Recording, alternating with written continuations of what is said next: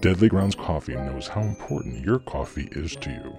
Every batch is roasted to perfection with a unique special method that brings out the richest, deepest, smoothest flavor you'll ever find. We're coffee freaks too, and deadly serious about our brew. Just one sip and you'll know why we say, once you go deadly, you don't go back. It's truly coffee to die for. So when you're ready to get a little deadly, get online and order yours at getdeadly.com. It's coffee so good, it's scary.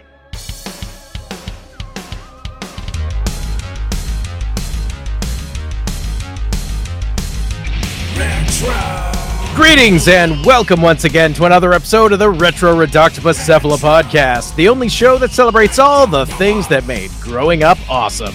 We are part of the Dorkening and Inebriate podcast networks, and apparently, whoa, I don't know what's going on down there, but we are brought to you tonight by Deadly Grounds Coffee. That's the coughing you're hearing. It's actually Deadly Grounds coughing. I think you're actually listening to right now. I am your host. My name is Parasite Steve, aka Steve Van Samson, and I am cohortless tonight, but that's okay because we got a heck of a show for you tonight, folks. Really cool guests this week down in the blood-spattered dark of the Brig. We have an extreme horror writer who seems to have the whooping cough. He's a podcaster, musician, graphic designer, and the master of the genre known as Splatter Folk. Thomas R. Clark. Thomas is the author of Summer Home, A Book of Light and Shadow, Good Boy, The Death List, and the Splatterpunk Award-nominated novellas Bella's Boys and Fireflies and Apple Pies. Tom, welcome to the show, man. Hey, Steve. Thanks. You okay there? You got a little... Yeah, it's smoky down here in the dungeon. Ah, gotcha. I don't know why it's smoky, but it is. Oh, that's looking for weird. Kevin Smith, but I can't find him. That is weird. You know, recently we had the Brig scrubbed, and it was all shining for the start of season 6. But, seeing as how you were into writing that extreme stuff, we decided to redecorate. So we need to correct that. I am a splatterpunk author, not an extreme horror author. Even though splatterpunk is extreme horror, it's kind of like, I guess I'm getting with the verbiage there. I guess the syntax. This is like when a band has to describe what type of music they play. Like my favorite band is Green Lung right now, and they are a doom folk horror band. Doom folk horror. Now I wonder if they would describe themselves as such, or yes, they do, and they actually add other things to it, like mushroom tripping and stuff like that. Cool. I remember being really into power metal in the late 90s, early 2000s, and there's this band Rhapsody, and I remember they were the subgenre of power metal was they were epic symphonic Hollywood metal. Yes. It's like Amon Amarth. Are they Viking metal or are they melodic death metal? For Vikings. By Vikings for Vikings. No, they but say not they're Viking metal. Death metal. We just say they're a Viking band because they sing about that's Vikings a totally different thing. when they bring Vikings on stage. Well, anyway, I hope you're comfy down in the Brig tonight, and for the uninitiated, cloudy down here, can't see much, but we're good. Yeah, well, it's a bummer because we redecorated. We went with kind of like a postmodern viscera motif. I don't know if you're getting any of that, but it's maybe later the smoke will be breezed away and possibly clear up a little bit. So for the uninitiated, can you go into a little bit more depth and explain the difference of extreme horror and splatterpunk, and then splatter folk, which that is something that I found on your own website. So I know I'm not getting that. No, one. I didn't coin that phrase. A reviewer did. His name's Pan. Interesting. So yeah. So what's the difference? I just ran with that ball. Nice. It's a great term. I had never. Well, it's because I write violent folk horror. Well, then it's 1 + 1 = 2. Yeah. But so what's the difference between splatterpunk and extreme horror? Okay. Splatterpunk generally has a message to it. That message is usually one that it's socially conscious, or politically conscious, or ethically conscious, empathy conscious, Splatterpunk stories tend to lean left with their message. I'm going to say that. And not a lot of punching down with Splatter. There's no punching down. There's a lot of punching up. Nice. There certainly is. Now, extreme horror is there for a reason. Extreme horror exists to break taboos. It pushes the envelope. It shatters ceilings that shouldn't be there. That's what it's supposed to do. And as a subgenre of that, it just gets a little more detailed and nichey with splatterpunk. Because like my favorite splatterpunk short story of all time is The Night They Missed the Picture Show from Joe R. Lansdale. Nice. And that story just uses blatant examples of racism throughout it, and utter and extreme violence and depravity to get its moral message across that racism's bad. Sure is. It sure is, Tom. you can't be a fan of splatterpunk and be somebody who supports far right ideology. Interesting. I didn't know that was a component of it. I'm not super well versed. We want to have progress and change, right? Yeah. We want to achieve that through our fiction. Progress and change naturally is leaning left. So that is very true. Now, extreme horror, like I said, it serves its niche. It's there, to break those ceilings and stuff like that. And it's also an entertainment value to it too. It's it's one of the few genres of fiction where a 1-star review equals a 5-star review. You can give, look at what's happened with Aaron Beauregard in Playground, for example. Okay. He got review bomb on TikTok, and it turned into mega sales to him to the point now where he gives back to his readers. What a better person or a nicer person than Aaron Beauregard to have is somebody who is a figurehead or a face for extreme horror and splatterpunk right now too. He's such a nice guy. Yeah. Okay. You can't. The people that write this kind of fiction, they're assumed to be, depraved people, but we're not. We're actually, just psychos. Yeah, I mean, we're not psycho at all. That's true for, I think, horror at large. And I remember, I've had this conversation with so many people over the years. But yeah, and it's often remarked that even though the conception is that any horror writer is a depraved psycho, we're the nicest of all. We're the nicest of all the people. Mm-hmm. That's what I have heard, and that's my experience. I think you're a nice guy. And I hope you think I'm a nice guy, and so we're, hey, there's two of us right there, folks. There you go. You can't be a bunch of nice people at Nikon. Yeah, a bunch of nice people at Nikon. There you go. They're pretty awesome. So something like I'm thinking of like movies, movie-wise. something like Turistas or let's see, what was that other one? Since this is a retro podcast, why don't we go retro on this? So okay. I'll give you a retro. During the 80s, when can I give you one? I give you one? How about Maniac?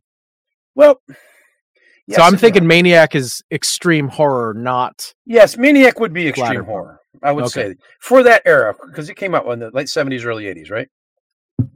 Late 70s. It was definitely in the. I think it was in the 80s with Joe Spinell and Caroline. At my age, I'm forgetting these things. Yeah. The thing, my favorite example of a splatterpunk movie, and from that era, is The Crow. Wow. Okay. And quite honestly, the reason being is the man who coined the phrase splatterpunk is co-writer of the screenplay, David J. Scow. I never knew that. Interesting. Now you do. And the other guy who wrote the screenplay is John Shirley, who wrote the lyrics to the last 3 Blue Oyster Cult albums. Huh. That's really interesting. I never thought of The Crow as splatterpunk, quote unquote. It's very much splatterpunk. Look at what happens in that. There's graphic violence throughout it. Yeah. Graphic drug use. There's rape. There's murder. And when Eric Draven kills people, he teaches a moral lesson. True. Interesting. Another great example. Now, if you want to look at what splatter folk would be from that era, we got to go back a decade earlier for An American Werewolf in London. That is splatter folk. Okay. Werewolf stories by nature are folklore. Okay. All right. And American Werewolf in London is probably the best example of the genre of fiction that I have started writing. And quite honestly, I'm very much influenced by that movie. what are the first off, you have the folk horror trope of of the thing that lives out on the moor and attacks people, blah blah blah. What's that? The mystery of that, and you have the city person being David and going to the country. You have all that aspect there, and then you have the werewolf creature. And what people don't understand is that the werewolf is metaphor for the Nazi. He is metaphor for fascism. And when you have an American... There is that one scene that kind of drives that home. Well, yes. That's why David has those nightmares of the Nazis, of the Nazi zombies coming to get him. In the original Wolfman movie, it takes place during World War II, yet there is not a single German in that movie, is there? No. You know why? Because the Nazi was Larry Talbot, the Wolfman. Interesting. When that movie was first written, the screenplay was written, it wasn't a pentagram, it was the Star of David. And it wasn't gypsies, it was Jewish. Really? But because of anti-Semitism in Hollywood during that time, they changed it. And traditionally, the gypsy people, the Romani, are just as persecuted as the Jews. So I don't really see how the logic of them doing that. You take one persecuted, ethno-religious group and replace it with another persecuted ethno group. Right. It's like maybe they thought honestly, maybe they thought the gypsies were just a little bit more I think it was removed from our society, and we knew less about them or something like that. And it could be too. It could be too because they're more mysterious or something. Interesting. Yep. I didn't know that. So I love Werewolf in London, all the humor in it, all the sex in it, all the violence in it. Yeah, that's splatterpunk. It's very splatterpunky. Interesting. Very cool. So something like I had just seen this movie. I've kind of, all thanks to Ed Kurtz, really got me hooked on finding bad old movies on Tubi. And sometimes they're not bad. Sometimes they're good. I love old movies in general, but I saw the Blood on Satan's Claw last year. I love that movie. And that to me feels like that's probably not, splatter folk. It's just like folk horror. It's one of the holy grail of original. It was one of the first ever, right? It actually is the first ever, followed by Witchfinder General, and then the Wicker Man. Those are, and then obviously everybody grail. I think goes back to the Wicker Man as if you know anything about if you have ever heard the term folk horror. I think that the one that pops into your mind for older movies is the Wicker Man. Newer movies tends to be, I think, like The Witch or Midsummer. Midsummer, sure. The Ritual.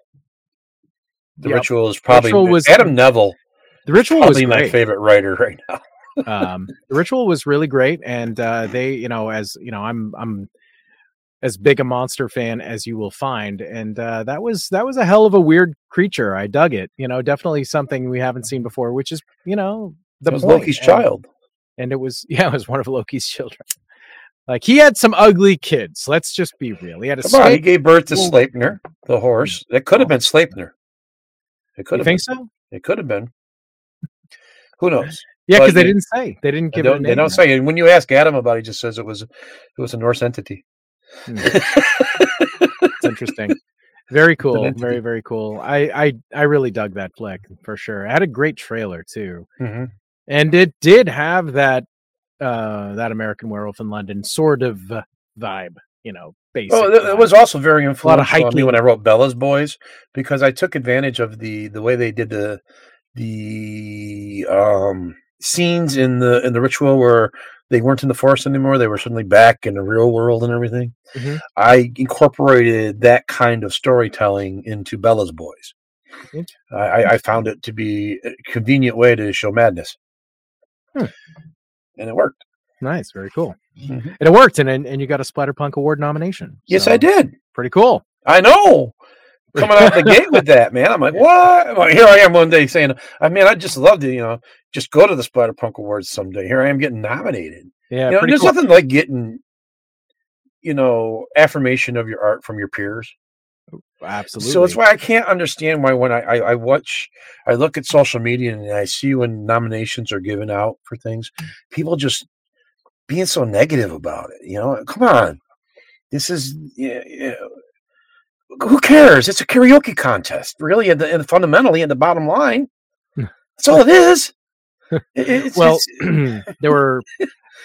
were the preliminary ballot just came out for the Bram Stoker Awards, and we had a couple of those people were on our show already, and very, very cool. And one I'll shout out because I haven't talked about it on the show because it literally has happened since we recorded last. But our very good friend Morgan Sylvia actually has been put on the preliminary ballot, which means that it's possible that Todd Kiesling too.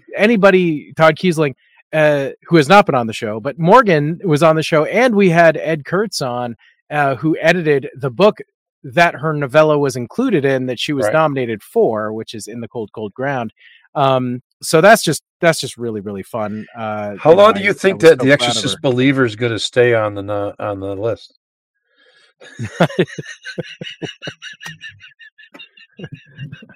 It's not really there, right? It is. Weird. It is. As like a screenplay? Yeah. That's the best screenplay. What? Yeah. That's it's also been nominated for an Oscar.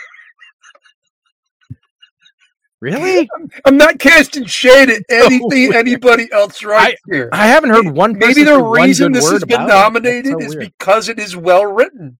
I wouldn't know. I just wasn't interested anyway, and then nobody liked it. Don't waste so your time, man. I'm 56 years old. I can't spend an hour and a half on a bad movie. I won't get the time back. I love spending time on bad movies, but it has to be a certain type. And for those of you out there, you might want to check out our last episode, which is all about that, and that was when we had Ed Kurtz on. But we got Thomas here tonight, Mr. R. Clark. So call me Tom.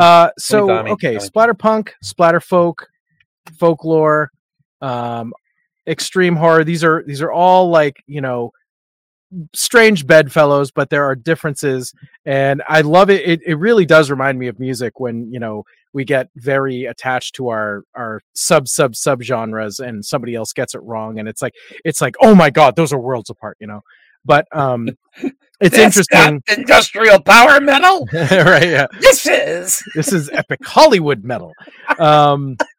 So you mentioned the Splatterpunk Awards, and that's all connected to KillerCon. Yes. And the Splatterpunk Awards, now correct me if I'm wrong, they haven't been going on that long, right? They were going on for a bit. They went on for about a decade, I believe. Oh, and then they went away. Oh, okay. And now they have come back. Okay, so I saw it when they came back because it was like Wrath James White and Brian. Yes, Keane. Wrath and Brian Keane decided to bring him back. God bless. We need more. You know what I miss? I miss Brian Keane's podcast. I really do. I miss it. I do. I can't wait for his bookstore to open up so I can go down there and get the gossip then. Yeah. His bookstore is Vortex. Books. Yeah. Vortex Books. Yeah, it's not open yet, but it's opening soon, and that's in Pennsylvania somewhere. I know. I don't know the town. There is a GoFundMe out there if you guys want to help him. Yeah. Have his dream come to life. I'm hoping that Mary sells that art that she's been doing, those book nooks. No, okay. She sells them there. That would be cool. I'm sure it would be cool. It really would. So yeah, I mean that's really cool. So I didn't realize that they had come back. I thought that was the initial. They came back. Very, very cool. So when were you nominated for year 2? Was that the original 21. run? It was this. Oh, it's the new one. Just recently. Yeah. Okay. Cool. So they were, because I'm a new guy. I'm a new guy, relatively speaking. My first book was published in 2019. My first short story though was in 2013. So interesting. You actually have a decent amount. Like looking at your Amazon store, your author page, you have a decent amount of stuff on this page. A lot of books that are yours, and a lot of stories in anthologies and other collections and such. So one of my questions was going to be how long have you been writing, just in general? I started writing when I was in second or third grade. Bad Godzilla fan fiction at first. Maybe it was good Godzilla. Bad Planet of the Apes fan fiction. Hashtag talk about that later. Bad Dracula adaptions. But I mean, that's how we learn, right? That's how we learn. We write fan fictions based on, I mean, I did the same thing with like Ninja Turtles and, different playing things. D&D, started writing my first Yeah. bad sword and sorcery story, sent it to Stephen King, got it sent back to me with, I don't look at unsolicited manuscripts.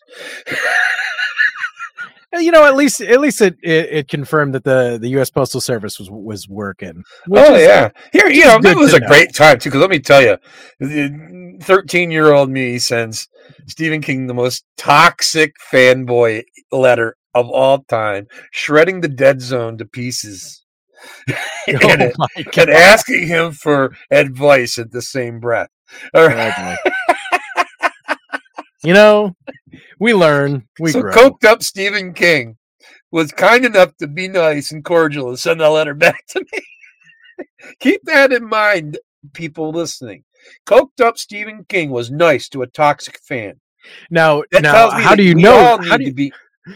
How do you know his people didn't just intercept it? Doesn't matter. It might have been one of his coked up assistants. You don't know. Doesn't matter.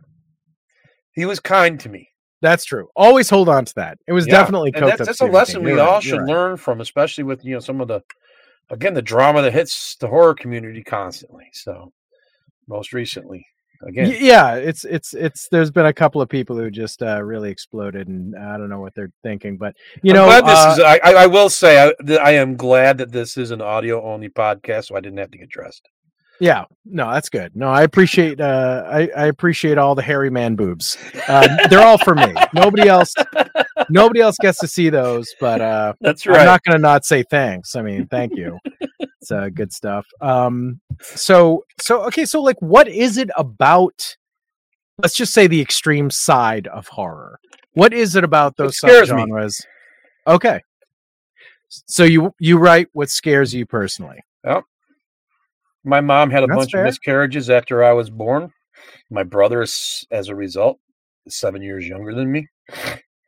My wife had multiple miscarriages when we tried to conceive, multiple DNCs. The loss of a child terrifies me, so I kill a shit ton of babies in my stuff because that's what scares me. Just for example.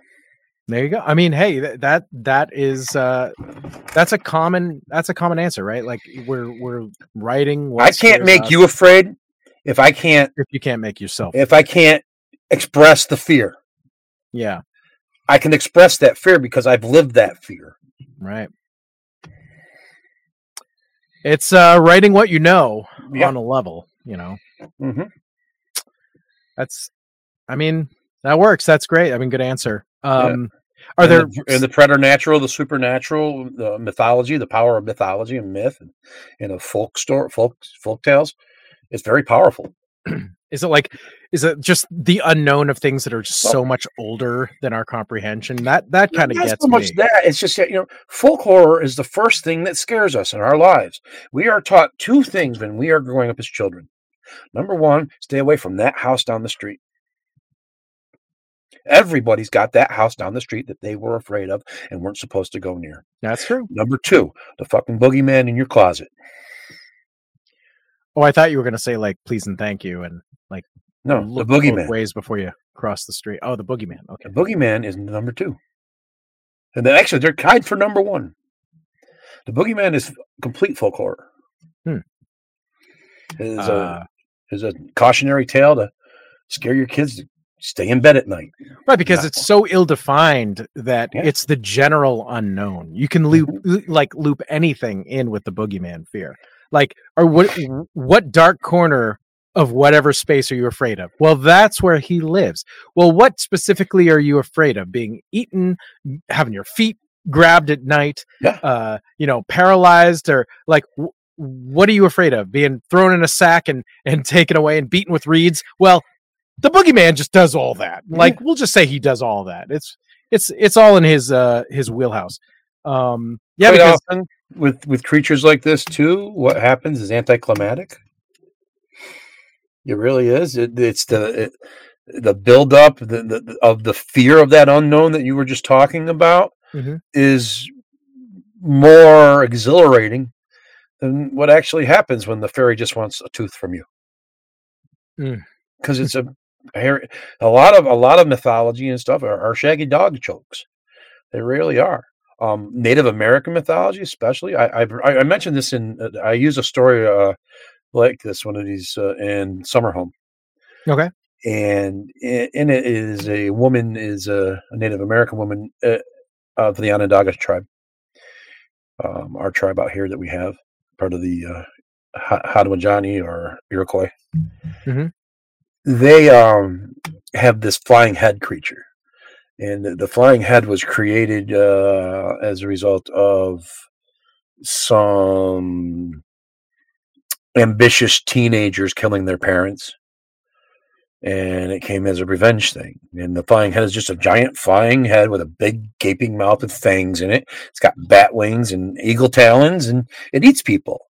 And it was defeated by an old lady eating acorns. Because when it went to go eat her, she was eating toasted acorns, and it looked like she was putting hot coals into her mouth. And the flying head didn't think it could defeat a creature that could eat fire. So it went away. Interesting. Yeah, it's very anticlimactic. Well, but it's also fascinating that that's the explanation of what can beat it.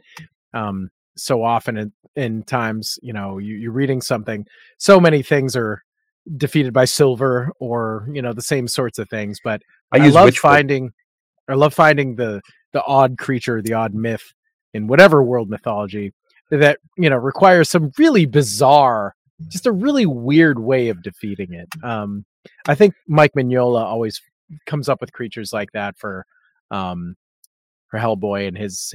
Yeah, I tried to do that. I've tried to do that with my Splatter Folk world because it's a linked together universe, kind of like King's Castle Rock, and it's spread across upstate New York, and the good guys are the werewolves and druids in southern Onondaga County. And I've taken the common tropes for the werewolf and flipped it on its head. Instead of these guys being Nazis, they are the complete opposite. And they live to torture those who are fascists. I mean, hey, I love a good hero monster. Yes. I mean, back to Godzilla. I love when Godzilla's a cheesy good guy. I don't. Oh yeah. But it's also good when Godzilla's just that force of nature, just destroying everything in its path. See, that's the thing with Godzilla. He's great in all flavors. He is, in my opinion. Mine too. Yeah, and it's interesting. We're getting both flavors right in a row. I know. This has been great, man. We're getting that. We're getting New Planet of the Apes. We're getting it's so good, man. We're having a good time. It is a fun time to be like just a geeky movie fan. And we don't need to go into all the negativity, but it is frustrating to me personally, as a person who was starved of a lot of that kind of stuff growing up. A fan of superheroes, a fan of lots of just sci-fi and fantasy and all sorts of stuff like that. It was very rare. I try to remind people. It's like they don't remember the dark times. Yeah, Steve. How about we just keep moving when we don't like something and just find something else? There's 10 trillion things coming out on every streaming service ever. The thing is now we have a bar to measure Marvel and superhero movies by. Yeah, and that bar is pretty high. But bars can prevent you from enjoying everything. Well, they are, because you've got the doomsayer journalists out there that are writing enthusiasm reviews just to get clickbait from the negative algorithm that Facebook and all the other social media platforms utilize. The ones that drive me nuts are especially the types of headlines that pose the question, does it suck? Can you just flip that and be is it great? How about that? How it's essentially going to be the same. Well, I won't get any hits because the algorithm will pick it up. I know it sucks. I know. No, I understand it. I just hate it. I don't have to like it. That's the thing. I make posts on social media. I make them ambiguous. just so they can create their own argument. And will you see my will you see my hairy man boobs today? Like, which is going to win a fight, a honey badger or a wolverine? You know, who's Marvel's honey badger? you? Does Marvel have a honey badger character? I feel like they should, or a bonobo. You know? I don't know. Yeah. If you're swimming, I guess it would be the bonobo, but you'd be screwed by the dolphin, literally. I don't know the other one. What's the other one? The bonobo, the chimpanzees. They're not really chimps. The bonobos, bonobos. The bonobos. Yeah, right. Yeah. They're like the other chimp. Yeah, they're the true missing link. they're the chimpanzee that sits in the cage at the petting zoo and just throws poop at you all day long, sitting on a swing, pooping in its hand and throwing it at people. Because it knows. Someone's, bonobo poop ain't gonna fling itself. That's for sure. It's not. The bonobo's gonna throw it on as fast and hard as it can.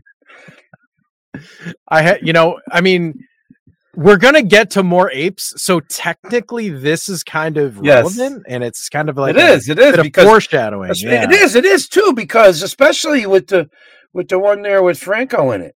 Yeah, because one of them was a bonobo too. Yeah, the bad one. We'll get there.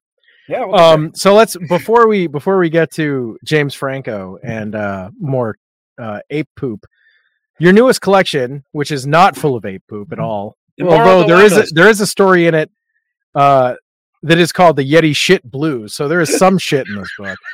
So that story, let me tell you the story behind that story. So hold on.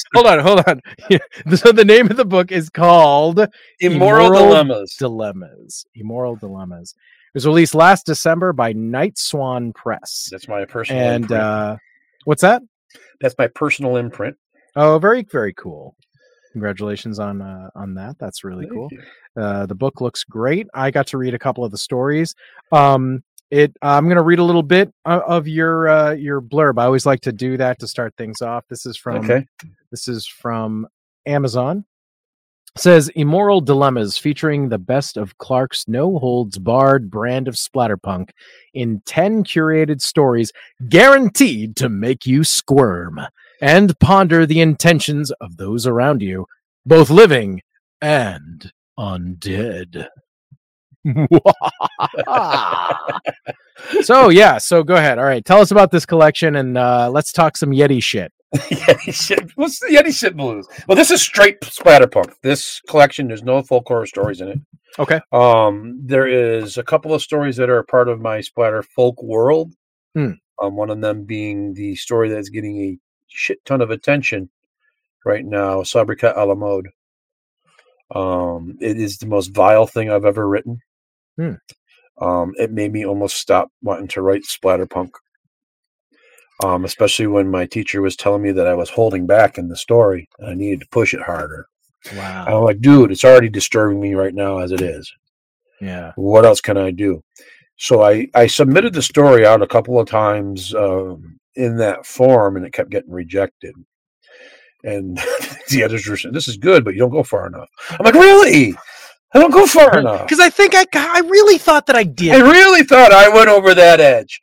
So I sat there thinking about it, and one of the characters in Summer Home has gotten really popular with my readers. She's my take on Lorraine Warren. Oh yeah, her name's Elaine Buffett, and get it, Warren Buffett. I'm with you. I'm picking up what you're putting down. So you've got Ed and Lorraine Warren, and I've got I've got Ted and Elaine Buffett. Okay. All right. Cool. And of course, the difference between the Buffetts and the Warrens is that the Buffetts aren't full of shit, and Elaine really can talk to ghosts. And of course, these are the characters, but they were, of course, real life people based on the real life people in the Paranormal Activity movies, right? Or Conjuring. No, Conjuring movies. Conjuring. Yeah. Right. So I decided, you know what? I'm going to add Elaine to this story and see what happens. Okay. So originally it was written like the assignment from my teacher was to write a story completely in the vernacular of the narrator. So I made him sound in like somebody from upstate New York, and we have a certain way we talk up here, certain verbiages that we use. Like don't and doesn't are the same word. Okay. Just for example. Just saying. Just saying. Just saying doesn't correct me. Okay. So one of my favorite short stories of all time is Rant from Nancy A. Collins. And that's basically a 3,000 word run-on sentence. The Antichrist declaring what he's going to do. So this was... He doesn't take a breath. No, he doesn't. No, he doesn't. So by adding Elaine to it and turning it into an interview, it went from being a heartless story that didn't go far enough to being Fried Green Tomatoes meets The Sixth Sense. Yeah. Adding Elaine to that was the best thing that I could have done because she's such an empathetic person and she's such an empathetic character. And I've written 3 more stories with her since. So that was the first, the original story with this guy. Yeah, this one was the first time I put her into a story. And this story was written for the Bradanomicon 2, the anthology that was written for Brad Tierney to help him with expenses from his wife's passing. Oh, okay. Yeah, God bless him. And we all love Brad in the horror community. He's one of the great super fans. So yeah. So I was proud to put it in there. I put it in this book too because there wasn't a rights thing. We didn't do a rights thing with it. So I wanted the story to see as many eyes as possible. Yeah. So it's in this, it's in that, and I'm getting buzzes that some people have suggested it for the Splatterpunks. So if I get a nomination for it, great. If not, I'm still happy because I got the story and it's got heart to it now. Yeti Shit Blues, on the other hand, is every batshit crazy thing that has happened to me. Most of it, there's a disclaimer at the beginning of the story that says everything in this story is true, and it is. Except for the machine gun stuff. I was going to say, the machine gun stuff didn't happen. But yeah, there's a lot of crazy stuff that happened. That's a Shaggy Dog story, too. That was written like that. Now, I've gotten a couple other stories with Rick, the contractor, in them. But they haven't matched the fun of Yeti Shit Blues. Because I had a blast writing that. And it's a fun story. That's one of the ones I read. Yeah, one of my friends goes, a Yeti shits on my lawn. I'm like, Autumn, how can a Yeti shit on your lawn? We don't have Yetis here. They're in the Himalayas. No, this is a Yeti. Had a little cone head and everything. Same cryptid. It's just a different colloquialism. Yeah, I just wrote it in like that. Yeah. Nice. But yeah, this book was it's 10 of my best splatterpunk stories. There's a really awesome novella in the front of it called Dropping Karma that fans of mine could have bought as a standalone chapbook during convention season last year. And the story, What Fragile Beings Are We, is basically my take on the Dungeon Master of DeWitt, New York. Back in the 90s, this guy was kidnapping women and putting them in his basement, and they had Stockholm Syndrome so bad he could take them out to karaoke. Whoa. Guess who met them at karaoke? This guy. Whoa. Yeah, there's a 48 Hours episode on YouTube about him. I'll send you the information on him. Totally. A lot of the stuff that I write is about stuff that I've encountered in my life. Wow. Like my sister's boyfriend, or her cover boyfriend in high school, was eaten alive by cannibals. I'm sorry.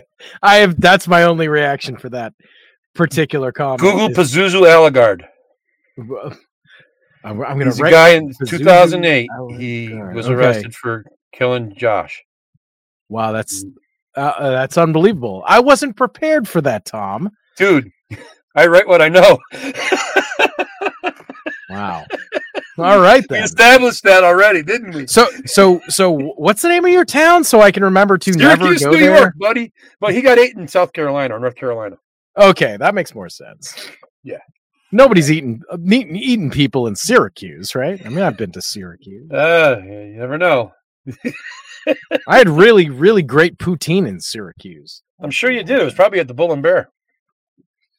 I don't remember the name of the place, but man, it was awesome. You could upgrade any fries to poutine, and there's you were at Bull and Bear. Oh man, so good. You were the Bull and Bear Roadhouse. That's where you were. DJ. Every restaurant should be like that. I want to upgrade fries all the time to poutine. That's. Well, if you read my books, you're going to learn a lot about upstate New York cuisine too, and the things that were invented here, like Half Moon cookies, are from up here. I like Half Moon cookies. Now, would you like the Half Moon cookies that are hard or the ones that are cake? Oh, I don't know. I prefer the crunchy ones. I think. Okay. Do you know why the crunchy ones exist? I do not. Here's some trivia about upstate New York.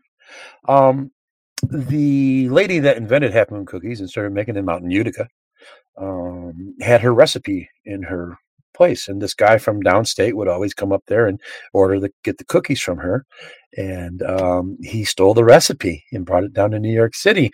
And when he made it and it didn't come out all cakey, it came out crunchy instead, he got pretty mad. But because he did it, he sold them at his shop anyway, and they sold like mad because she didn't put the baking powder on the recipe. Oh. Those wily old grandmas. Yep. Keeping some of their secrets. Yep. Chicken wings are from up here, from Buffalo. We have salt potatoes. Salt potatoes are little baby whites boiled in a salt brine. That was in one of your stories, the salt potatoes. Yeah. I had to look it up. Yeah. And also the original barbecue chicken is from up here. Cornell chicken. Really? Yep. Barbecue chicken? Well, you can't barbecue chicken traditionally like you would pork or beef. Yeah. Yeah, it's because of the way chicken is. So the scientists at Cornell University came up with the mathematical equation for the right ingredients to be able to marinate chicken properly, and it's basically a thing called speedy chicken. It's not rocket science, folks, but it is chicken. But it is science. It's chicken science, and that's still cool. This is the same recipe that's used across the country now by every church barbecue, every firehouse, American Legion that does it. They use the same recipe, and all it basically is Italian dressing with an egg in it. Let's see. Like I said, not rocket science, but still impressive. Yep. Somebody still had to figure it out, okay? Yeah, scientists at an Ivy League school, Cornell University. I mean, I didn't figure it out, so somebody did. So interesting stuff. I also read the novella Dropping Karma, and I don't want to give too much away or anything, but like this story was very fascinating. It was very different than anything I had read. It's very much inspired by All You Zombies from Robert Heinlein. Okay. Have you ever seen the movie Predestination with Ethan Hawke in it? That's a film adaptation of All You Zombies. Okay. It's basically the story in that is a man goes back in time, has sex with himself as a woman, gives birth to a child that becomes himself and goes back. It's a complete messed up loop, and it's very trans-progressive. I wanted to write something like that, and that's why I did Dropping Karma. Dropping Karma is that meets Donnie Darko. It is very much. There's a pretty effect. Strong Darko vibe. But yeah, basically you have these vignettes, for the first part of it, anyway, that are detailing all these ways near-death experiences. Character they're all near-death experiences that I had. Dying. Really, they're all. Yep. Wow. Every one of those was except for the Easter Bunny thing. That was a suicide that I witnessed at the mall. Oh my God! Really? Mall. A jumper jumped and landed at the feet of the Easter Bunny. Wow. And my buddy at the time was the fire chief for Marcellus Fire Department, and he was the first responder there for it. Wow, that's crazy. Yeah. Well, that's a whole other paint job. But I thought it felt the bunny imagery felt good as an homage to Donnie Darko and these kind of mind warping. And it was some much needed levity, I think. Yes. You had at that point it's just because it's very it's sort of it's lyrical. I was going to say musical. It's repetitive in the way that you're writing these stanzas, these little sections, and it very much has the same beginning, same end. They kind of, as George Lucas likes to say, they rhyme. They rhyme. Yes. Not literally, but and you're following the character throughout their life. as they're experiencing all these different things. And then you sort of get to the Easter Bunny part, and it's the first time that, there's something that's not instantly terrible. But it's very, very good, and it's very different, very well written. And I really, really was just very, very constantly fascinated. And it's definitely a story that, the challenge with just that was dying to see where this is going, sort of a thing. The challenge with that story, though, was making sure that the reader understood that this person was beginning another life and what was going on and the differences between the two of them. Well, fair enough, but I think that it's sort of one of those things that if they don't, it doesn't matter. Just like in the same way that like something like Donnie Darko doesn't have to have one answer.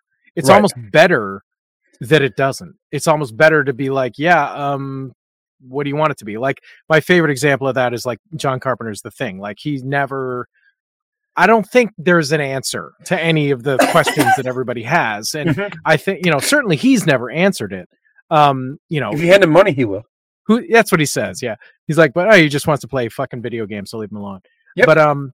But yeah, I mean, something like, everybody always, the big one is who's the thing at the end? Is it McCready or is it Keith David or is it neither of them?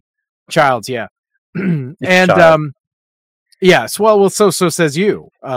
So I mean, who knows? But and then the other one that always got me, my big question is, because I always try every time I watch it, I try to track it and try to figure out like who's infected first, when is it, all these things, and that not knowing is the fun of it, and wondering constantly forever after all these decades is such a big part of the fun of it. So I think that story is it sort of doesn't matter if the reader isn't getting it on the exact level that you are. Like I was really going multiverse. Yeah. I was really feeling like, because we're doing all these Marvel multiverse. Because that's what it is. Yeah. I wrote this story before Marvel went multiverse. Yeah. Well, neither one of you invented it, but that's okay. No, because Michael Moorcock did. So this I love the multiverse, yeah, but I love how you worked in. I just wanted to remember to mention this, because I didn't write it down in my notes. There's the whole Mandela effect, yes, right, that you do, but there's one part where you're like, so you will basically you say, well, every time that a death happens, it's like you come out of it and there's a new Mandela effect thing. So like, wasn't the Berenstain Bears spelled different? It's like, well, it was before. And so now it's different. Things change. Yep. And one of the things you say is that you're like, well, I went to the movies and I went to see some movie about a genie starring Sinbad, which is a famous Mandela effect circumstance that a lot of people swear that there was a movie starring the comic Sinbad where he played a genie. Only it never actually happened. So I thought that was really funny. That was one to use good. It would have been a real good, because I had mentioned it a couple of times, like with the Big Mac truck and Mac truck, because at one point Big Mac was called Big Mac. So that one I wasn't sure why. Yeah. See, I didn't get that one. Yeah, I didn't get that one, but I remember it, in the text. But yeah, I wasn't quite sure what you were getting at there. One thing I like to do with my fiction is I like to blend the reality with fiction. So some things that happen in my stories are real things. I'll reference real things quite often, and I'll mix them with. That's why I love using upstate New York as a sandbox to play in, because I can just use so many different regional things that people from up here will recognize, but people out from the area will be able to recognize as being what they are. Because they have their own version of it there. And I mean, in a way, that's kind of like your own folklore, right? I mean, that's basically, it's folk horror in a slightly different way. I'm creating my own folklore. Absolutely. Yeah. The next novella I'm working on right now is The Curse of Katie Elder. I crashed the manuscript once, and I'm rebuilding it now. And thank God I did that, because sometimes when you go back to something and rewrite it, it's better. And most of what I wrote on that before I A, read Blood Meridian, and B, got better at what I do. Because because we can always improve as our art and our craft. And I take, workshops almost every month. Garrett Cook's my primary teacher, but I have many people that I look out to and reach out to for advice. And I take what they say to me to heart, and I apply it as much as I can. And I think it makes me a better writer. In the stuff that I'm writing lately, I'm shocked that I'm writing it. Yeah. I'm like, this is just something that I wrote. This is pretty goddamn good. That's a great reaction to have. Yeah, so I'm happy with what I'm doing. Ego thing. I mean, at some point you have to have the confidence. And that's what it is. It is. I'm confident in what I do right now. That's what it is. It absolutely is. I mean, I think that's great, and we should all strive to learn and keep growing and keep improving. And it doesn't mean just because I'm confident doesn't mean I'm going to stop taking schooling, because I can always learn more. And Garrett can always push me in different directions and push me further. So you talked about how you had to, keep being pushed and pushed and pushed to go further over the line for that one story. Well, I didn't have to go over the line, because what I did was I changed it from being just one guy ranting to him holding back from being too graphic to an old lady. And that's what added the heart to it.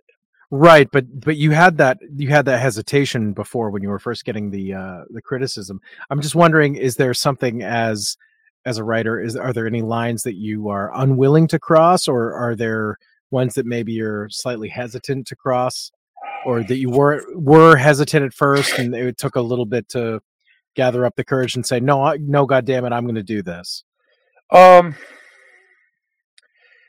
For the stories that I want to tell, I don't think there's anything that I'm going to have to worry about with that.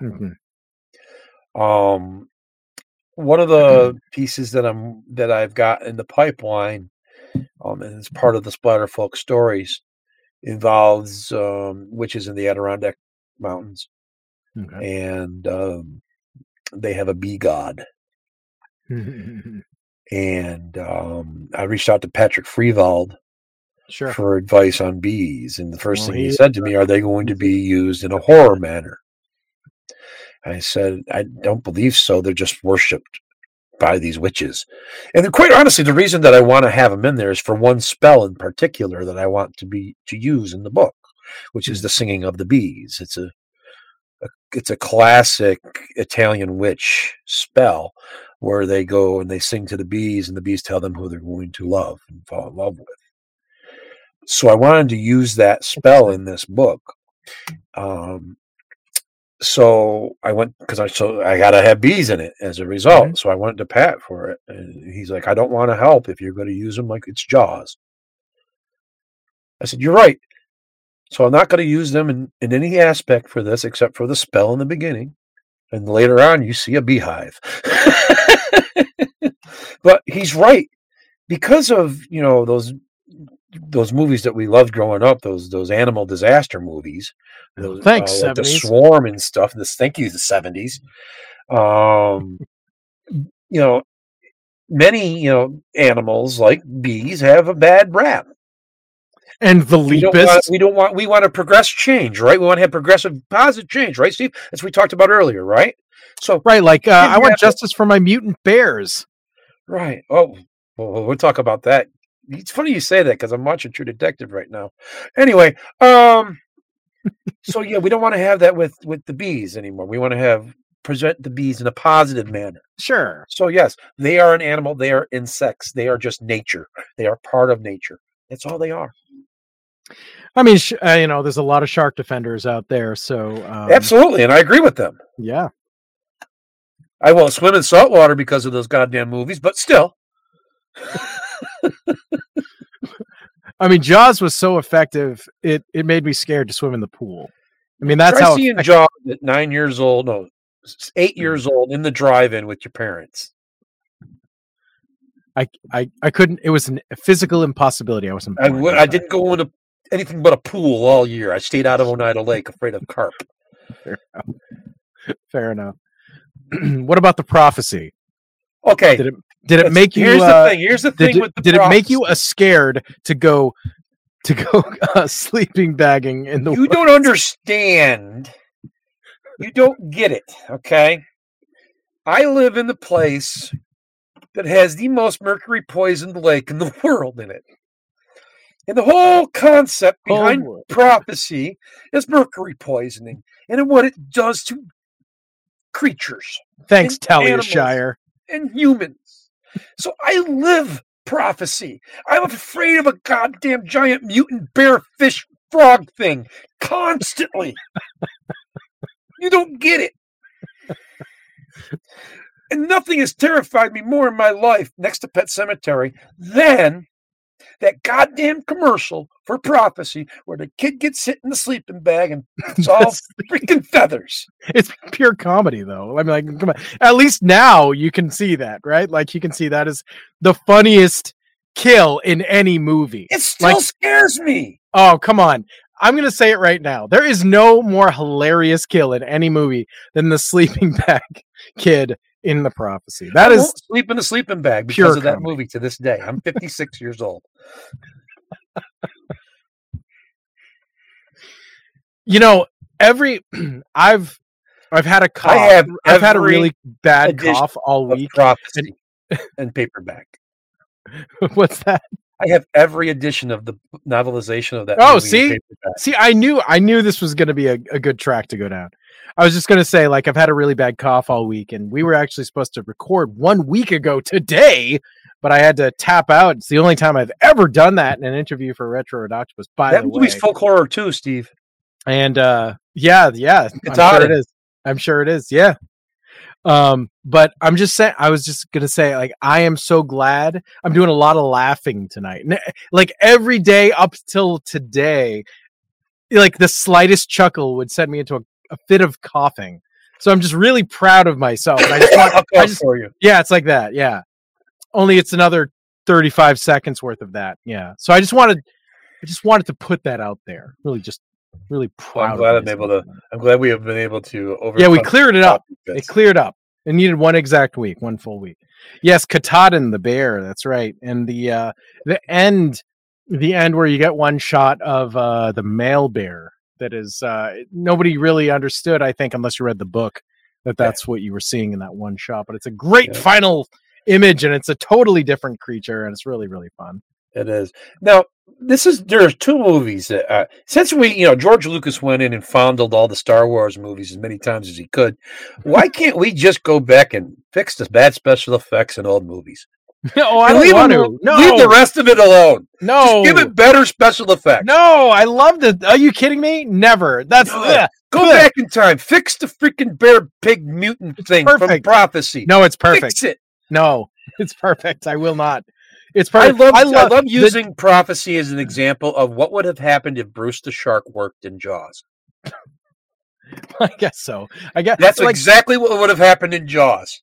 It would have sucked. Yeah, it would. Well, yeah, because all the flaws are laid bare, and they hid them in Jaws, which was very smart. But Frankenheimer hid them in this movie right up to the point where that thing came out.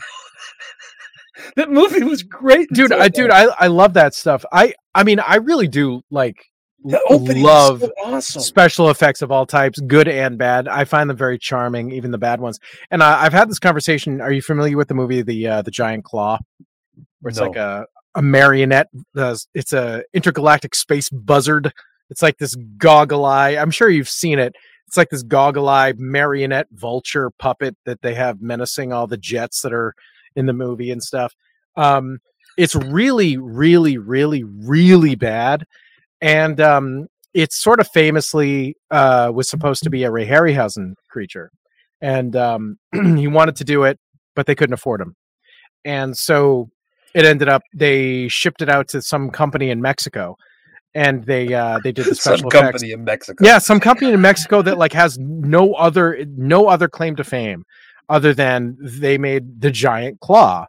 And it's so funny because like I've had conversations with people and people are like, "Oh my God, can you imagine? Like, I wish Ray Harryhausen had done this." And like, look, I love Harryhausen. I have a poster behind me of the Beast from 20,000 Fathoms. I love Harryhausen, but like, you know what though?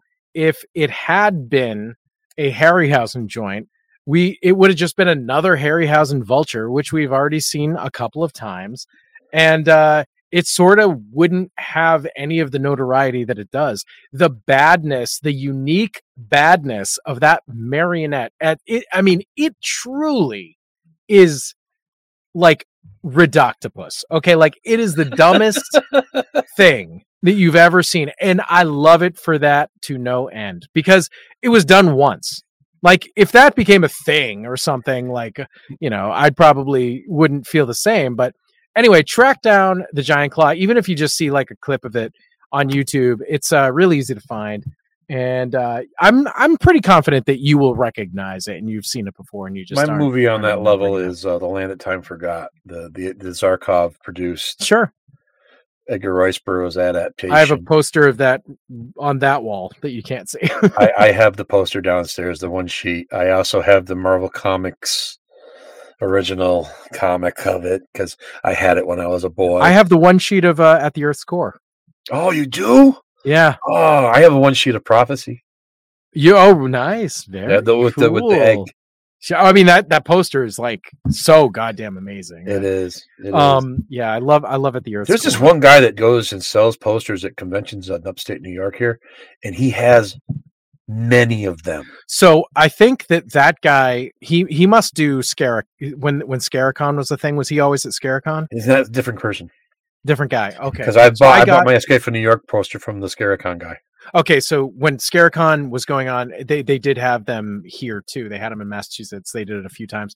And from that guy, I only have two like treasured original posters. One of them is At the Earth's Core, and the other one is one of the tall, skinny sizes. The skinny types of Mel Brooks' History of the World. Oh, nice. And that I got from the Scaricon guy.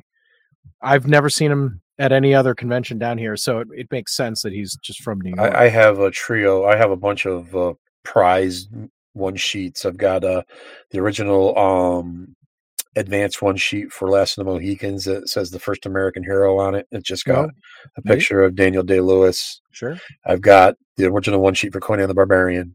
Oh, okay, cool. I've got the one sheet for Empire Strikes Back. Nice. Wow, that cool. wasn't cheap. I bet. Well, that's the thing. These old original posters are just they're pricey, but the good news is, folks, the cheapo reproductions look pretty damn. Yes, they do. I have a reproduction of Battlestar Galactica. Yeah. I have a reproduction of King Kong because any of the 76 King Kongs that you try to get are really pricey. I don't know how, because they were everywhere when I was a kid. You couldn't blink without finding a poster for that freaking movie. All right. So why they are so expensive, I don't get it. The Jessica Lange one? Yes. Yeah. That's why I have a beard because of that movie. Because Jeff Bridges in that movie. It's the only reason I have a beard. He was the coolest motherfucker in the world. Why? Because he got Jessica Lange. Good stuff. So let's say, like, let's ask this now. We're getting a little long in the tooth. We're already over an hour. Do you want to do a little reading for us tonight, Tom? Yeah, we don't have to do a reading. Let's just talk about Planet of the Apes. Okay, that's what you really want to do. If you want to hear my readings, go to see me at a convention. Okay, I do better at a live reading of people because I do audience participation. It's fun. Fun. Did you read For the Love of the Game? I've never read it. No. Okay, that's my story. That closes out Immoral Dilemmas. That's the story I do live readings of. Hint, hint, nudge, nudge. I change the ending sometimes. Oh, cool. Because it's about a home run derby. Oh, okay. Yeah, I just read the two stories. I read Dropping Karma and Yeti Shit Blues were the two I read. You'll recognize some people. Armand Rosamilia is in that story. Mm-hmm. Yeah. Yep, he's a baseball player. Yeah. But For the Love of the Game, that's the story I read live. My goal with that is eventually to have somebody pass out at a live reading from this story. In Chuck Palahniuk fashion from Guts. Sure. I wrote the story with the same pattern in it as Guts, where you are beholden to a whole bunch of hilarious shit until you are given that quote unquote nasty curveball Serbian film Curveball, and you're like, should I be laughing at this anymore? And your toxology and your blood changes and you pass out. Also not rocket science, but science nonetheless. Yes, and it's, you know what? That's why we sing in church too, because when you sing in church, it oxygenates your blood and it makes you more susceptible to influence. Did they invent that in Syracuse as well? No, they invented that over in the church.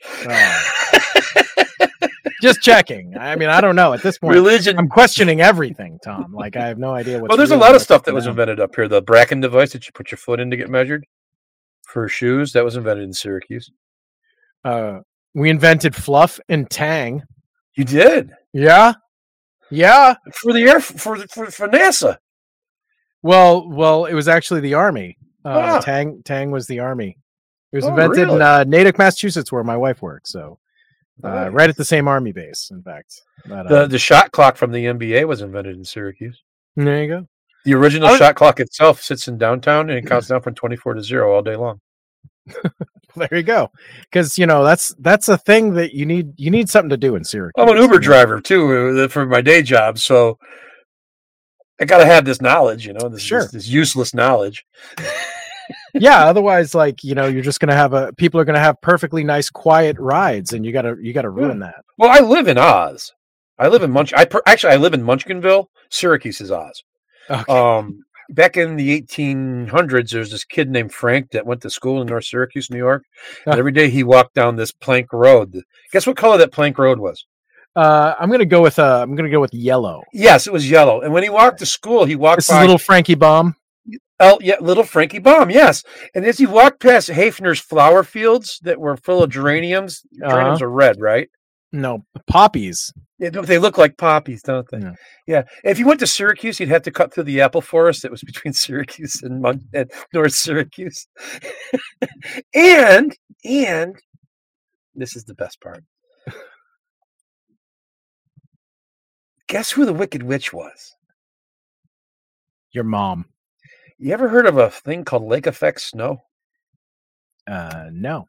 Lake effect snow is something that hits states that border Great Lakes. Oh. When the wind blows from the west to the east, it picks up the moisture across the lakes and it dumps it on the land when it hits the land. That's why my area where I live in is notorious for getting large amounts of snow. Buffalo, Cleveland, places like that. Okay. What happens when that rock? Yes. What happens when you put water on snow, Steve? What does it do? Well, it freezes, Tom. No, it doesn't. It melts. Oh, it melts. Okay. So the flying monkeys are the wind and the Wicked Witch is the snow. I failed the test. Again, getting back to we write what we know. I live in a place that is full of fantasy, dude. I live in Oz. You live in a fantasy world. Well, back in the day, Syracuse is a magical place. Syracuse University used to have a castle on its campus, and the spire was so tall you could see it on the horizon from North Syracuse, the same as you can see the spire of Oz from Munchkinville on the horizon. Wow. And so, where does Jack the Pumpkinhead come in? I don't know. Maybe or the Patchwork Girl Fields. was Patchwork Girl just like some chick that little Frankie Baum dated in school and she could have been. Who knows? Together. I mean, who knows? I don't know. All I know is back in that time period, Syracuse resembled Venice, Italy. It was full of canals and aqueducts because of the Erie Canal. Really interesting. Yep. I had no idea. I want to write a story to take place during that era, just because of that. I kind of touched on that time period in Giants, one of my McIntyre stories. But I didn't get into the waterways and the canal and whatnot too much in the story. Well, that sounds perfect. That sounds very interesting. I didn't know any of that. This has been a very interesting conversation, Tom, and you've taught me a lot of stuff that I didn't know. No, it's useless knowledge that I have, Steve. Yes, and I really feel like the water on snow thing was a trap, and no matter which way I answered was going to be wrong. But what happens when you pour water on the Wicked Witch? Well, I mean, it melts. Okay, fine. I suppose. I guess that's what all right. Well, anyway, the Wicked Witch. I'm not West, mad. right?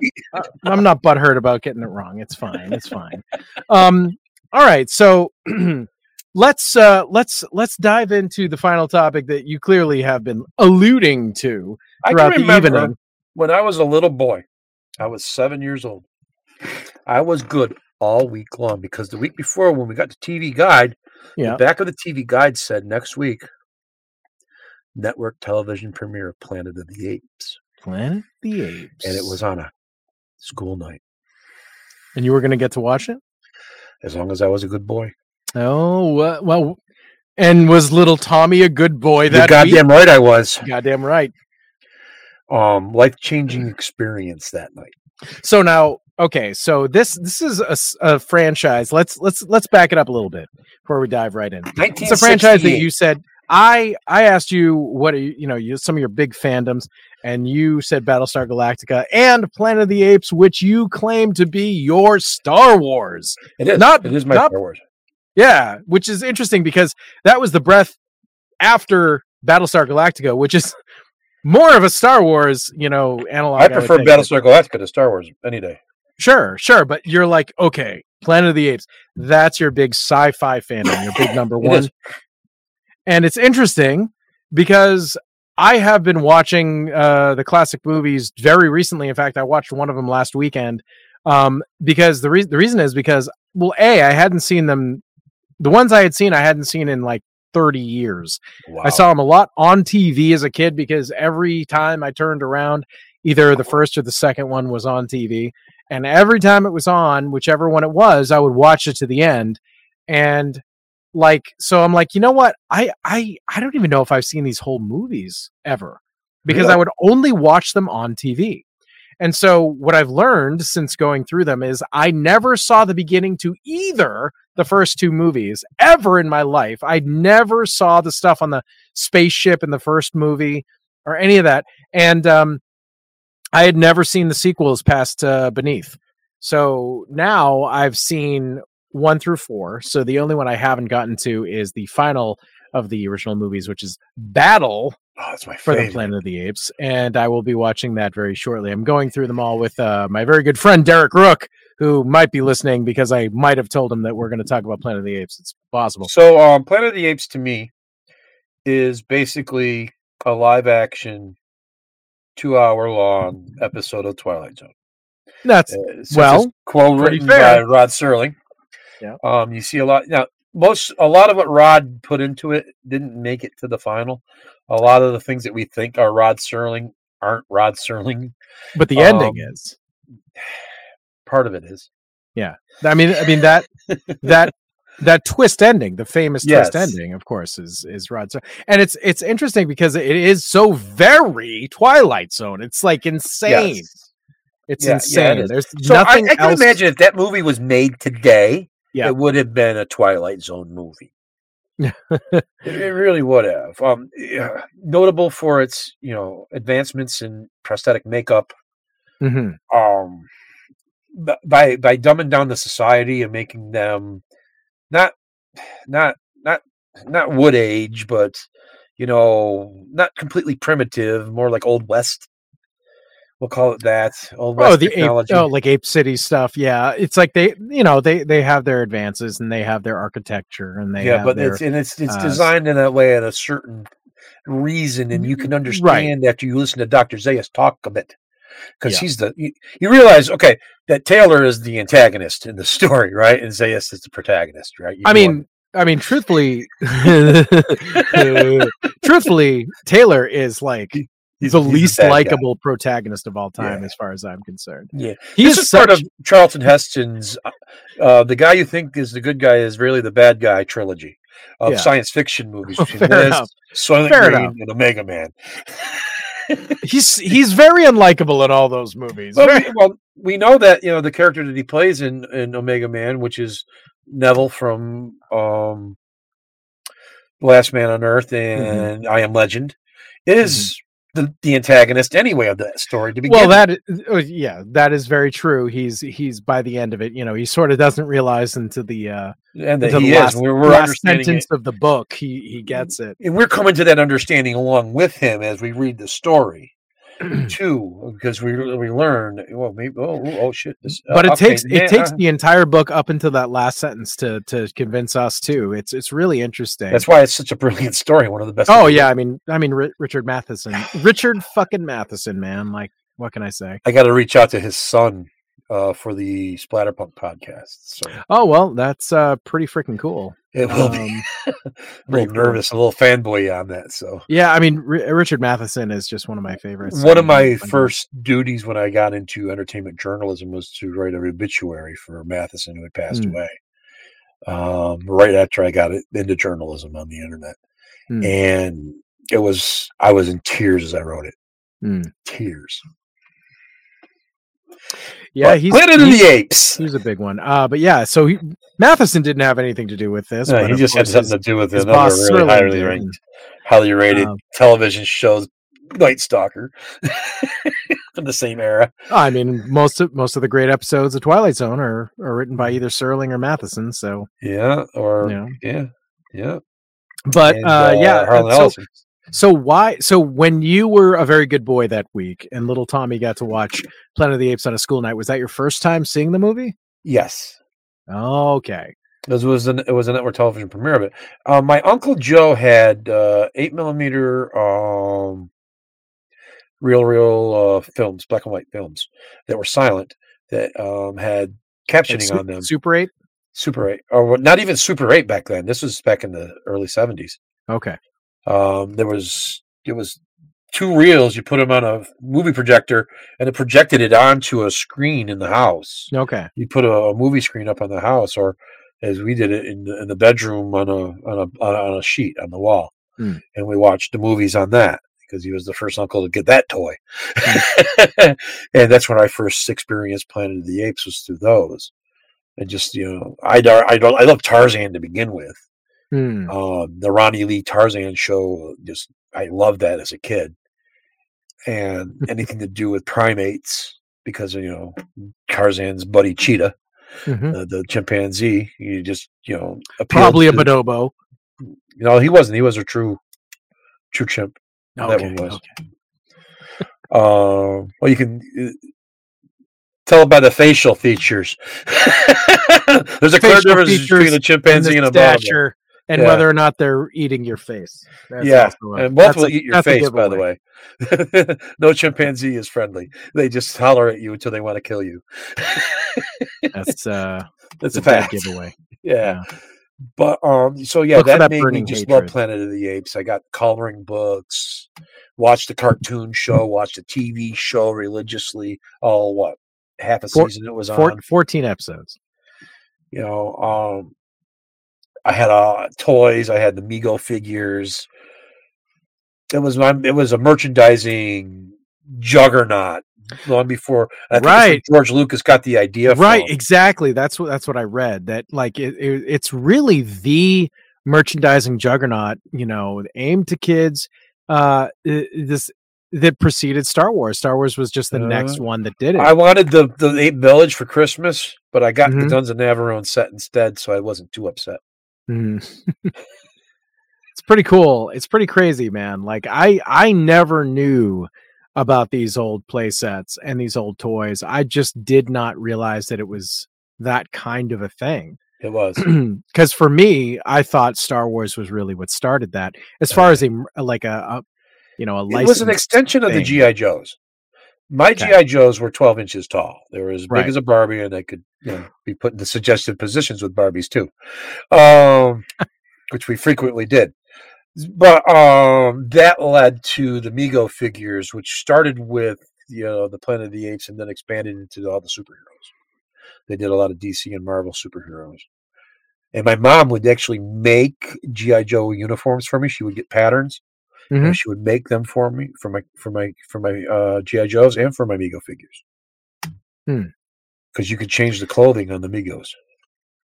That's pretty cool. I've been looking up, just this last few weeks, I've been looking up like toys and seeing stuff like that. And I just look at records. Yeah. There's like everything. It's just literally like Star Wars. It's just everything, but it came first. So of course, so the first movie, first couple of movies were in the 60s. So you had, or at least the first one was. So it was like the first two are in the 60s. Or something. 67, 69. 67. 68 was Planet of the Apes. 69 is Beneath the Planet of the Apes. Okay. And then they were just putting them out like literally one a year. Yeah. For the next few years. I think there was maybe a 2-year gap in one of them, but it's crazy. They just kept trying to end the series up until the third one, which is the first time that we get like a true cliffhanger where they actually had a plan. Yes. So you have Escape from Planet of the Apes ends in a way that goes directly into they find the Icarus, they activate it, and they somehow go back in time against the laws of all science. Well, that's science fiction. Yeah, that's going into 3, right? Yeah, that's going into Yeah, no, it doesn't make any sense because going advanced in time for time traveling that way was perfect. The science in the first movie is very sound. It really is. Isn't it just a matter of isn't it just a matter of they slept too long? Didn't they just sleep too long? In the ship and that the meteor shower. And I feel like later they were mentioning like a portal that they went through like in a subsequent movie, and I'm like, what fucking portal? There's no portal. They just slept too long. I thought, am I wrong? They slept too long. You're right. Yeah, that's it. Yeah. Which is perfect. Like you said, it's like literally perfect. And then you have, of course, the woman. They went through an asteroid. They went through an asteroid field. It messed up their computers. It killed the female woman. Crew member, whose name slips my mind at the time. And they drifted because of it. Yeah. And then right. And that's it. So it's gravity grabbed the Icarus and pulled it in, and that's what woke them up. Right. So it's not dissimilar from like Ripley in Aliens when she was drifting out in space for 50 years. She didn't time travel, but she was, to her, she time traveled, but not literally. She just was sleeping the whole time. She was in hypersleep. But yeah, I think that really works very, very well. And I do think that the sequels past 2 are just complete silliness, but like, they're not. I'm happy they exist. Here's what you have to look at them as. Let's just say, let me rephrase that. It's not that the movies themselves are completely silly, but the premise of why they existed is pretty silly. Like, I definitely don't think there should have been another one after the second one. I think that Charlton Heston was right. He's like, they're never gonna figure out a way of getting out of this, so I'll blow up the whole damn planet. And like they're like, yeah, don't worry. We'll never have another sequel. Exactly for sure. What it was too. I know. He wrote that in there on purpose so they wouldn't be able to cast him again. Yeah, because he didn't want to do the second one at all. And they're like, well, how about if he's like, they only had him for like a week. Yeah, he's in it for 18 minutes of new footage. I love James Franciscus because I love Valley Gwangi. And then when I saw he was in this, I was like, oh yeah. I actually have Gwangi on the shelf. I have Gwangi on the shelf back here. There you go. I love that movie. I'm a big Harryhausen fan, but anyway, yeah. So, James Franciscus. So I alluded to an unpopular opinion that I wanted to talk about on the show. So let's see if you're gonna agree with me or just completely blast me out of the water. So I think that the second one is my favorite. So Beneath the Planet of the Apes is my favorite of the movies. I haven't seen Battle, so of the ones I've seen, it's my favorite. And I know that's sacrilege, but I don't give a shit. Battle has clearly the lowest budget of all of them. It looks more like a TV show. Oh, no. The next 3 had subsequently lower budgets. Each one had a lower budget. Well, yeah. So actually it has... Battle does show its lower budget somewhat, but they hide it really well. And one of the caveats of there are more masks in the background. Yes. Like there are more masks in the background where you could see they're okay, like we're gonna save money that way. But oh man, you see that a lot. One of the caveats in Conquest, we finally get Edward G. Robinson playing an orangutan lawgiver. Mm-hmm. There is. And sorry, folks, in audio land, he played Dr. Zaius in the test footage for the film. Okay, that's pretty cool. That's pretty cool. So we finally so that's lore that you didn't know about. That is true. That is lore I didn't know about. So here's my reasoning, and then like feel free to go on and on. But my reasoning is, the first movie is just so incredibly repetitive.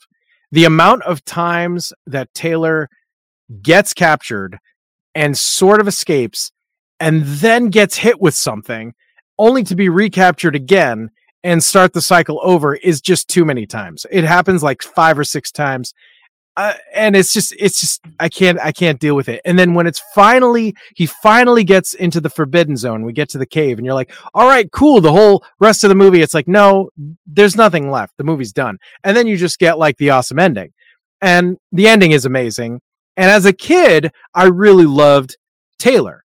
And I remember being really pissed that he wasn't the star of the second one. I was really pissed. I was really upset. I'm like, who the hell is this Brent guy? I just want Taylor. I love Brent.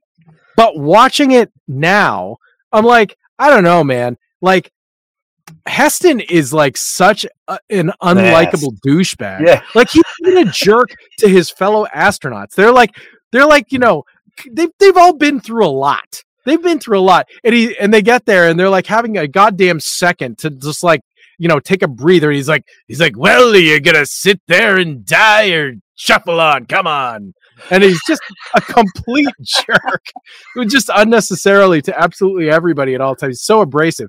And between that and the all the repetitive stuff, I'm like, yeah. James Franciscus is just so charismatic. I like him a lot. Like, that's the thing. Like, seeing it the second time, I would say the more recent time, because I saw these movies, like I said, dozens of times as a child, although apparently never in full, but I didn't realize that until recently. But yeah, I think James Franciscus did a great job.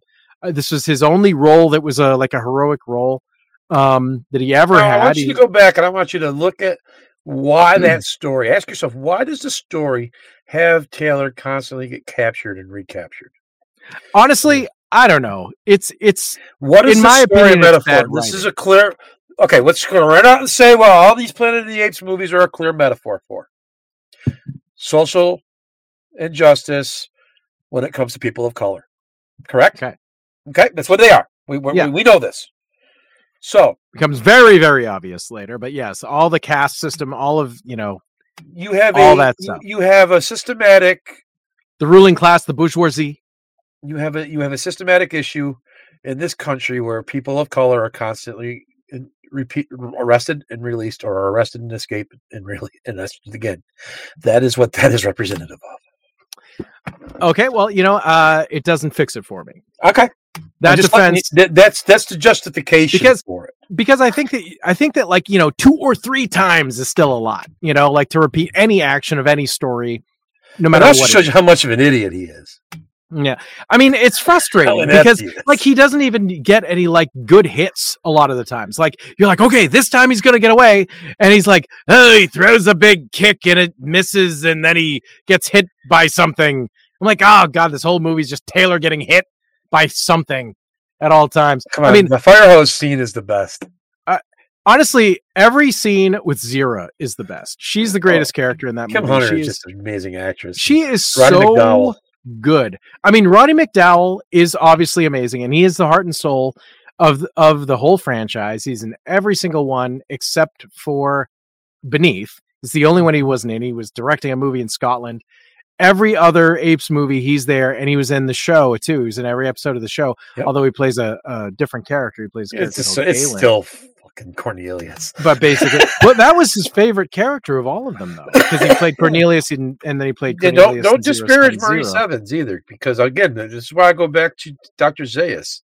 Yeah, you look at that character and what he is trying to protect. Absolutely.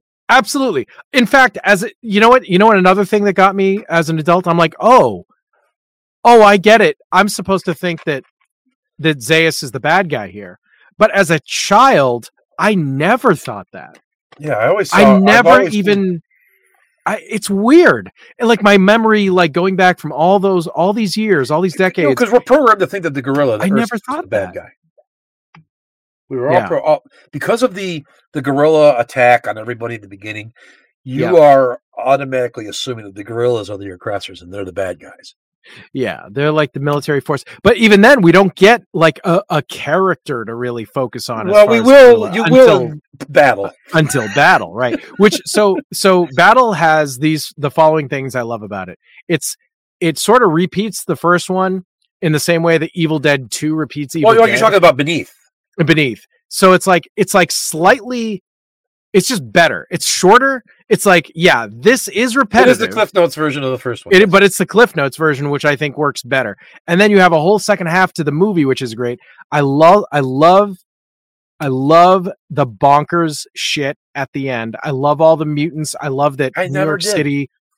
I love it. I love them like worshiping the bomb. I love all that weird stuff. I think it's so interesting because like you're not expecting anything like that. Nobody had mutants worshiping an atomic bomb on their bingo card. Nobody, not one person. And I never liked that as a kid, but I grew to appreciate what it was representing as an adult. And now I do enjoy. I mean, it's some like heavy-handed social commentary with them worshiping the bomb, but it's also poignant as fuck right now. Like, and it's sort of just, I don't know. I dig it. I think it's really cool. And honestly, as much as as a kid, I didn't like the whole Taylor thing, that he wasn't there because for some reason I just like loved him so much. But like, I did as a kid love when he showed up at the end. So now, like I said, I had never seen the beginnings of these movies, so I didn't know that he started off the movie with Nova on the horse, and it's just like picks up the moment that the previous movie stops. It does. So I sort of missed that. But when he showed up at the end, I thought it was the world's most awesome thing ever as a kid. Like, oh my God, that blew my mind. Because I was already like, I'd gotten over being mad that he wasn't in the movie. And then he shows up anyway. I thought it was really cool. So anyway, there's just a good amount of stuff. And also I just want to mention, shout out to General Ursus, who I think is my favorite villain of all the movies. I think he's a really fun villain. He's just like the fun villain. He's the Darth Vader of Planet of the Apes. He is. He looks fantastic. He even looks like Darth Vader. Darth Vader looks like Ursus. Yeah, right. Yeah. I don't know. Design. So that's my little defense of Beneath. Well, because what you're going to encounter with Battle for the Planet of the Apes is an explanation from a character named Galen, played by Paul Williams. Little guy. Little Paul Williams. The little musician guy. Yeah. He was the Penguin and BTAS. Yep. That's Batman the Animated Series. Yeah. Great actor, great musician. Wrote some of the greatest songs of all time. He plays the Rainbow Connection. Well, let's call him the Zayas good guy. Okay. He's clearly a good guy in this one. And Roddy McDowall plays Caesar. Right. Yes. His father. But the son of Cornelius and Zero. Yes. Yeah. Yep. But it's a new timeline now. The humans haven't lost their voices. And the way Galen explains it is not Galen. Is his name Galen? Because that's I'm pretty sure that he's named after because Galen was definitely Roddy's character in the show. Yeah, and he's named after that. Okay. Pretty sure. Let me look. I'm going to double check. Battle for the Planet of the Apes. And I know that was Roddy's favorite character of the three that he played. He liked Galen the best from the show. Virgil. Excuse me. It's Virgil. Virgil. Okay. So he's playing Virgil, the orangutan. Explains to him that when his parents went back in time, that it created an alternate timeline. And that is the timeline that they are on. And he explains it as highways. Time and space are like a highway, he says. And it depends on what off-ramp you get off on. And sometimes you come back on a different road. It's not in all those words, but it's very similar to that. Mm-hmm. So when you watch Avengers Endgame... yeah, same sort of idea. It's the same speech. Yeah.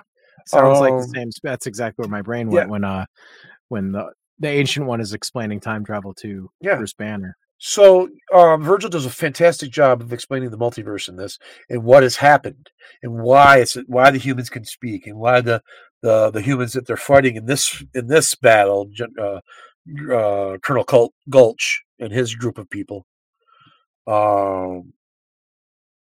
why that is different, why the timeline is now different. Okay, interesting. Because they're aware of it. Because interesting. I'm excited. I'm excited to watch it. I gotta finish. Yeah. Yep. And yeah, the movie's tragic because one of Cornelius' sons dies in it. And I mean, they're all tragic. They all have the worst endings. My God. I mean, honestly, I mean, I say the worst, but I mean, they're fantastic endings. They're all fantastic, tragic endings. Yeah, the Conquest, the ending of Conquest, like the climactic part of it, not the final shot. The final shot of the movie's garbage. But which version? There's two endings, right? No. So I guess there's two endings to Conquest. Okay, so the one I'm talking about then is let's just spoil it. So Cornelius, Zira, and we think it's baby Caesar get gunned down, and it is just violent as all hell. Oh, that is the real ending. I'm talking. That's Return to. That's Conquest, right? No, Escape. I'm sorry, Escape. Conquest. Escape. Okay, because Conquest has two endings. Oh yeah, Conquest has the more violent ending, yes. And there's like one of them. Isn't one of them he kills the mayor and one of them he doesn't? Correct. Isn't that what it is? Correct. And one of them I was saying the wrong one. I meant one of them is there's a merciful ending. There is a very violent merciful ending, and a not so violent ending. Yeah, there was a lot more violence in that fourth one in Conquest. My God. Yeah, but a lot of the characters that are in that movie are in battle. Okay. Like the head of security. Yeah, that's the bad guy. That's the main antagonist in battle. Okay, cool. The black guy that helps out Caesar the whole time. He's the main character in cool battle. Yeah, I mean, we started to have some continuity with some of the side characters in the third one because we get to meet Ricardo Montalban, and then we see him in the fourth one, which was really fun. I loved that through line. That was a great through line. I wish we had gotten to see more of Ricardo Montalban's character. I thought he was a truly noble guy, and there aren't too many of those around. But he raised Caesar himself. It was pretty cool. Now, have you watched the newer Planet of the Apes movies? So yeah, I've seen. I didn't see the third one, and I know there's a new trilogy getting started, which I'm excited for. I do want to see. So it's War. I think War is the one I haven't seen. Oh, you need to catch up on them because they're all fantastic. So I mean, no. So it's Rise, and then what's the second one? Dawn. Which I loved both. I mean, Dawn was amazing. War is pretty much a reimagining of battle. Okay. You have a insane military guy who wants to wipe out the apes. Same situation. It's Woody Harrelson in this, so it's better. Woody Harrelson is literally bacon for a movie. Bacon makes anything better. Woody Harrelson makes anything that he's in better. Even Solo was better because he was in it. Well, I mean, I liked him. Yeah, you can't argue with Woody Harrelson. So and War for the Planet of the Apes. Check it out. Yeah, so the plan was I wanted to watch all the originals, and then I was gonna rewatch all of those to get caught up for the new one that's coming out. Definitely the plan. I might even for the hell of it rewatch the Tim Burton movie because I'm in an ape rabbit hole right now, and I might as well. Make sure you have a nice pillow with you. No, that movie puts me to sleep every time I watch it. I don't hate it, and honestly, like it's just got such. It's just it's Mark Wahlberg. It's the Wahlberg factor. I just can't. I can't, and I know, like we're from the same place, and I'm supposed to like him. You don't have to like him. You can No. tell him what he is. Although person. I love some of the cast in that. I mean, I think all the makeup's amazing. Michael Clark Duncan is incredible in it. Yeah, Tim Roth is great. The character Thade has an amazing look, and he did a good job. He's kind of a little too over the top cartoon mustache twirling for me, but again, making the chimpanzees the aggressors, that was a good idea. Yeah, it was a great idea to have an evil chimp. Like, I thought that was so freaking cool. And Helena Bonham Carter is just awesome in that movie. Like, really great. And Paul Giamatti's great in that movie. He's like so funny. And they didn't overplay his hand. It's a bad story. It is. It's just not a great story, unfortunately. But not that any of them had great stories to begin with, but this was just bad. Yeah, yeah. I mean, I see. You just kind of said it. It's not like the stories are ever that incredible. It's kind of part and parcel, you know. It's like Godzilla, you know. I like so much of the presentation that I'm having a great time, and it's okay if it's not like the best movie. I don't care. I love them anyway. I love all sorts of stuff, all sorts of quality. So my bar is just ever fluctuating.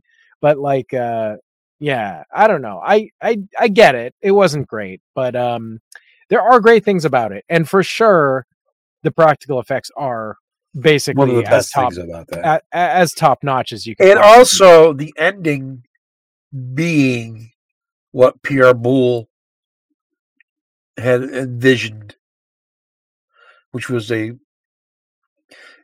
you read the book? I have not read the book, but I was considering it now that I'm in this. Okay, the book is told from the perspective of two astronauts who are told a story of this man, this human, who arrives on a planet that is run by apes. And they are a technological society. So the ending of the Tim Burton Planet of the Apes was accurate to the novel. Oh, okay, I didn't realize Planet of Apes. And then you learn the twist in the novel is that the astronauts can't believe it's a real story. It's so fanciful because a human can't speak. You learned out that these astronauts are apes. Oh, so cool. It's Cornelius and Zira. Oh, so there was precedence. That's neat for what had happened with Escape from Planet of the Apes in the source material. I love that. That's really cool. So with that education, now you can look at it in a different viewpoint. May change, may not change. And that reminds me of a Twilight Zone. Do you know which one?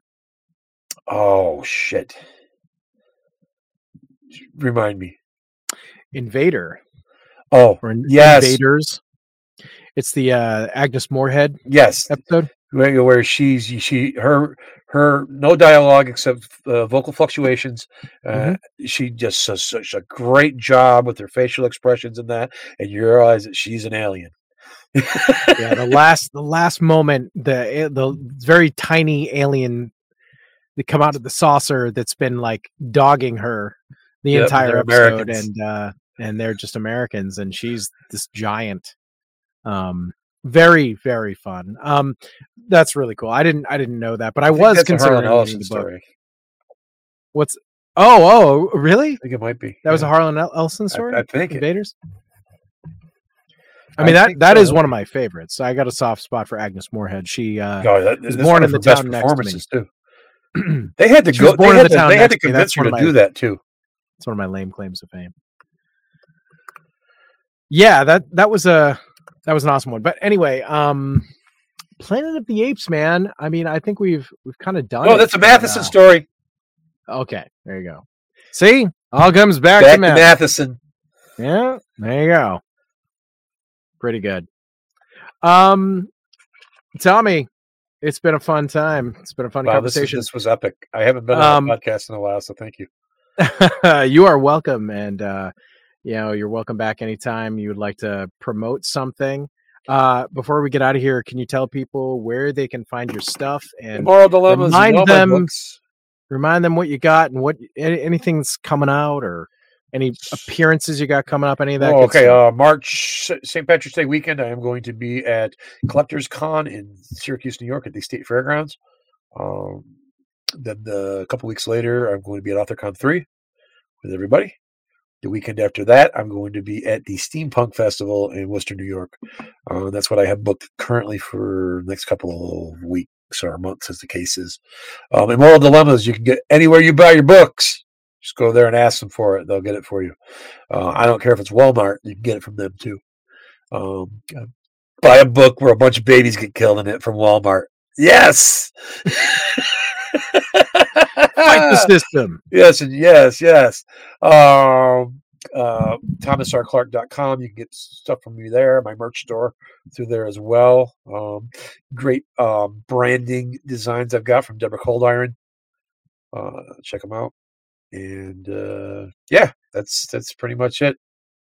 Pretty cool, man. And we'll be looking out for your new podcast when you get that up. Yeah, we're going to be doing the interviews this year. So I'm going to be, as I am at conventions and whatnot through the year, I'm going to be stealing away some people, talking to them and recording those conversations. And we're going to edit those down into a documentary style podcast. Very cool. So there's no talking over, there's no ums, uhs, or e's throughout it. And it's going to be pretty cool. Pretty cool. And what's that going to be called? It's going to be the history of Splatterpunk. History of Splatterpunk. The rise and fall and rise of Splatterpunk. The rise and fall and rise. Nice. Yes. Very cool. Definitely be looking out for that.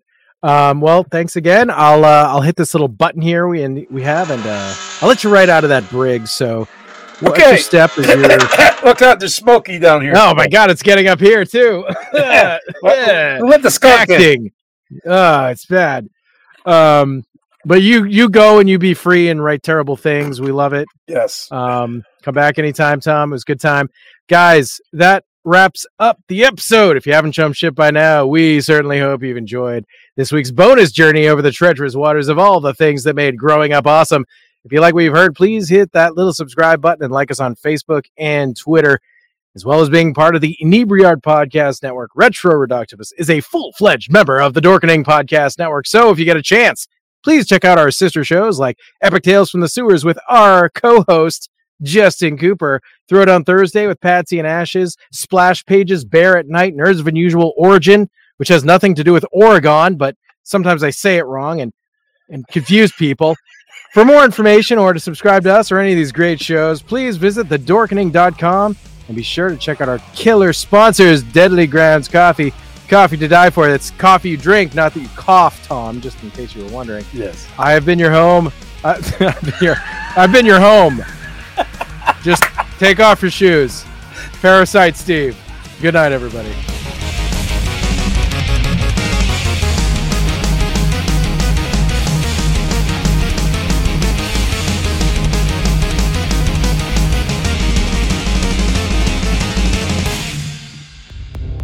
For more shows like the one you just heard, check out the Dorkening Podcast Network at thedorkening.com.